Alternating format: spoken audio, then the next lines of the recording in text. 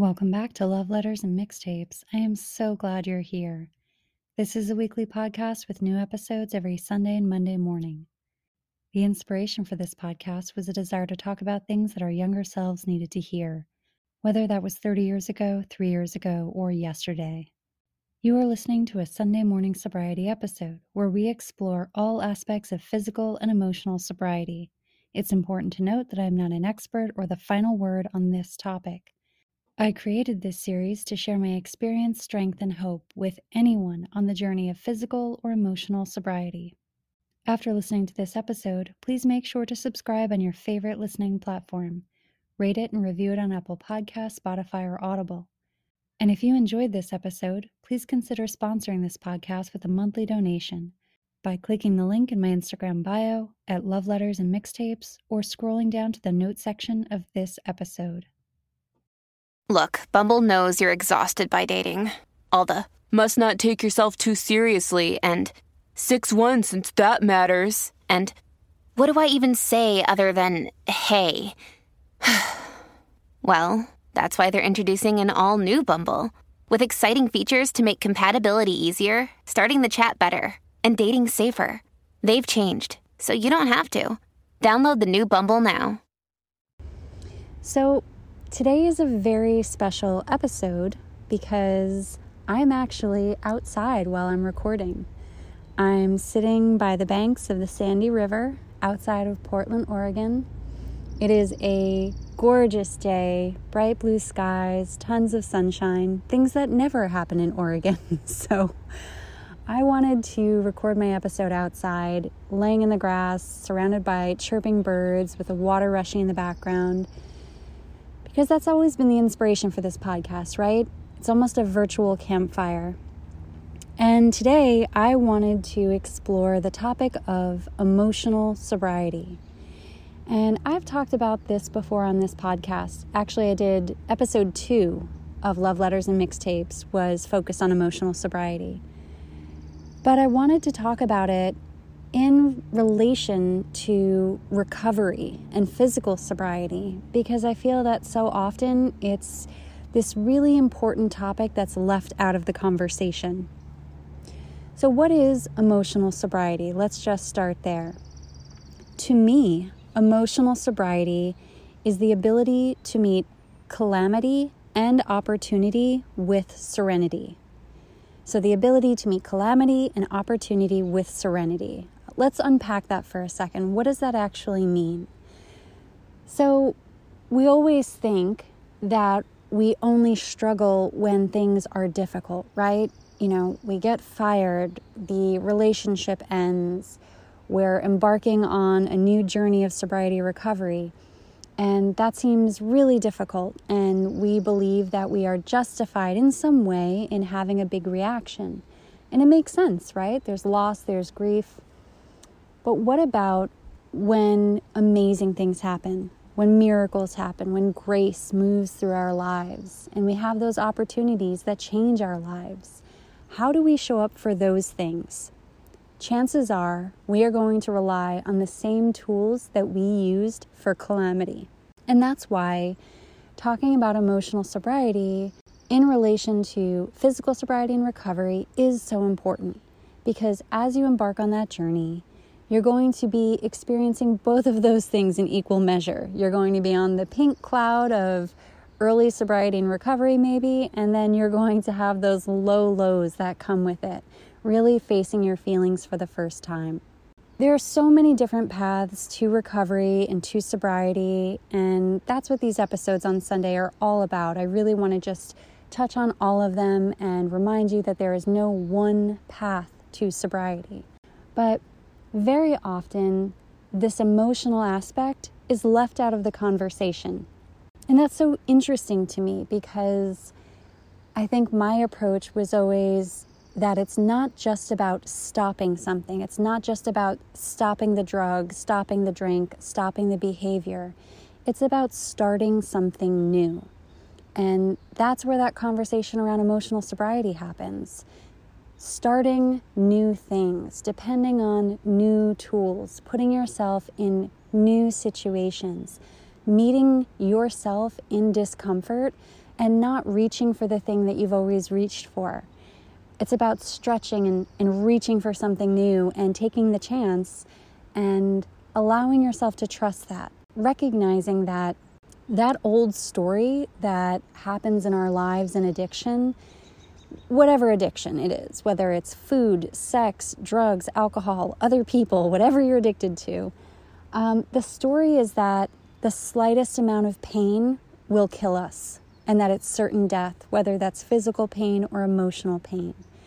So this discussion of emotional sobriety is important because it's here that we learn to meet our edges and test those boundaries and say, is the story that I've been telling myself true? Or have I been limiting myself? Do I have more capacity? Do I have more depth?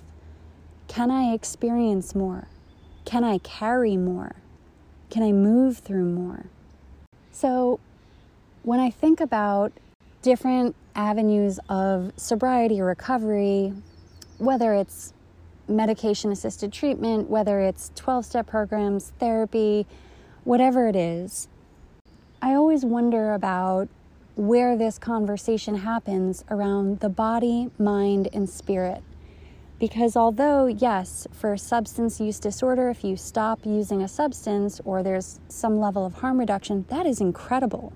That's a huge achievement, and that's not something to be minimized. But what happens when life on life's terms continues to happen? What happens when there's a death? What happens when there's a breakup? What happens when we lose the job? What happens when we don't like what we see in the mirror? What do we rely on in those moments? So how do we go about developing these muscles, these emotional muscles and emotional tools to help us in emotional sobriety? I think it can be really helpful to reflect on the inventories, those personal inventories we do, whether you do them in a 12-step program or whether you just do them on your own. Checking in and seeing, how did I face this situation the last time it came up? What thoughts ran through my head? Was I responding or was I reacting? And what excuses did I make for myself in those situations? You know, I think one of the best lessons in emotional sobriety is the things that we justify or rationalize, and how often we've talked ourselves into those situations, and the real work is talking ourselves out. Because if we're explaining things away, if we're justifying, if we're constantly rationalizing our reactions, are we really witnessing them? Are we really being accountable? And I think another aspect of emotional sobriety is doing the work to walk ourselves back to a position of neutrality, especially when we are feeling our emotions get away from ourselves. Another tool that can be really helpful as we do this work in emotional sobriety is the acronym HALT. And I've talked about this acronym on this podcast before, and that's HALT. And am I hungry? Am I angry? Am I lonely? Am I tired?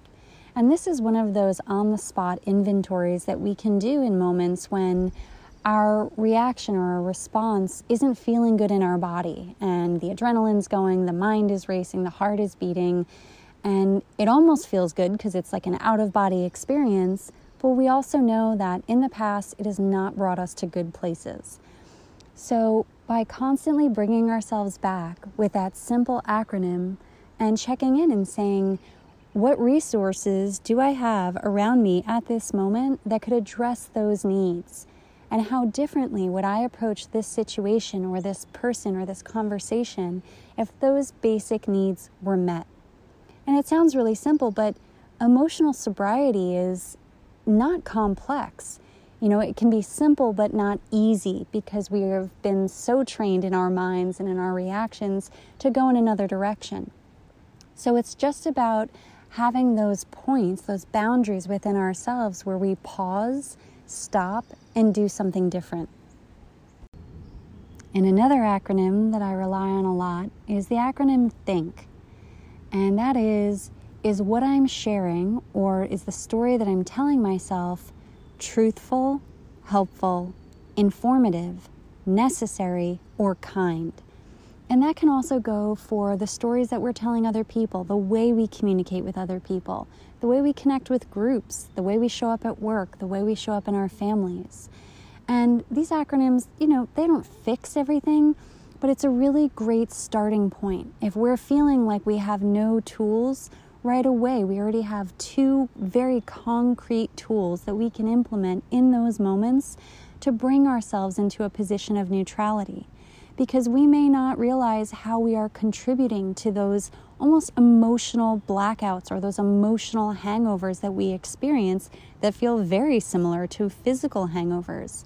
And it can be confusing because we think, well, I didn't drink, I didn't use drugs, I wasn't acting out sexually, I wasn't overeating, I wasn't overspending, so how am I in this position again? And that brings us back to how we show up in the world, how we connect, how we comprehend. And that can feel very overwhelming, but once we begin doing this work, we see how empowering it actually is to know that I have the ability to tap into some other power and channel that through me in these moments. And I'm not alone. I don't have to just rely on my fight or flight energy. And I don't have to be stuck in that survival mode that we don't even realize is survival mode, but it's how we move through the world, how we look at the world. And I can actually shift into thriving. So I actually love that I'm sitting outside, barefoot, there's a warm breeze going by, I'm surrounded by just walls of green, the sky is bright blue above me, the sun is beaming down, because it's such a great reminder for this topic of emotional sobriety. Because this is my perfect day, my ideal moment. And I can be in such an emotional state that I couldn't even experience it. I couldn't receive it. I couldn't show up. I couldn't actually be where my feet are. And that's really what this talk about emotional sobriety is. It's about bringing ourselves into alignment and knowing that everything that's going on around us and outside of us, yes, we can observe it, we can experience it, we can process it, but it's not going to change who we are at our core. And so the more we practice these exercises of emotional sobriety, if you will, and we develop those emotional muscles, we find that we can show up for those moments of calamity and opportunity with serenity. And I think I just wanted to touch on that word serenity before I close this episode, because is there a more misunderstood word in recovery than serenity? I've had so many interesting conversations with friends and with sponsees about this idea of serenity and what it will look like in our lives. For me, serenity is not me being completely overjoyed. It's not everything going my way. It's not things being perfect. It's not a high. It is that feeling of neutrality, though. It's about being able to walk into a room as me and show up as me and be able to look you in the eye, and it doesn't shake my equilibrium. My insides match my outsides in those moments. And that's what serenity is about. It's not about it instantly hitting you at like a lightning bolt moment of, oh, well, I've been sober this length of time and then I receive serenity. I do think it's about putting ourselves in those positions where that serenity could be a little bit challenged and bringing ourselves back to center over and over and over again. And that's really what the practice of meditation is. I think a lot of people think meditation is, all right, well, I sit still and I shut my eyes and I think about nothing and it's perfect for 20 minutes. I have a lifelong meditation practice. I meditate every single day, and I can tell you 99% of the time my meditation practice is my mind wandering off and me welcoming it back to center. And that's all it is. And that's that muscle that develops over time. And so how do we do that in body, mind, and spirit? We put ourselves into positions where Our way of looking at the world could be challenged. Positions where we have to grow, positions where we have to give or receive love, and challenge our old stories and our old way of thinking, and begin walking towards serenity. Well, until next week, make sure to hit the follow button on your favorite listening platform. Before you close out of this episode, maybe take a moment to rate it or review it on Spotify, Apple Podcasts, or Audible. And if you enjoyed this episode, consider being a monthly subscriber and donating to support this podcast. You can click the link in my Instagram bio or scroll down to the notes section of this episode.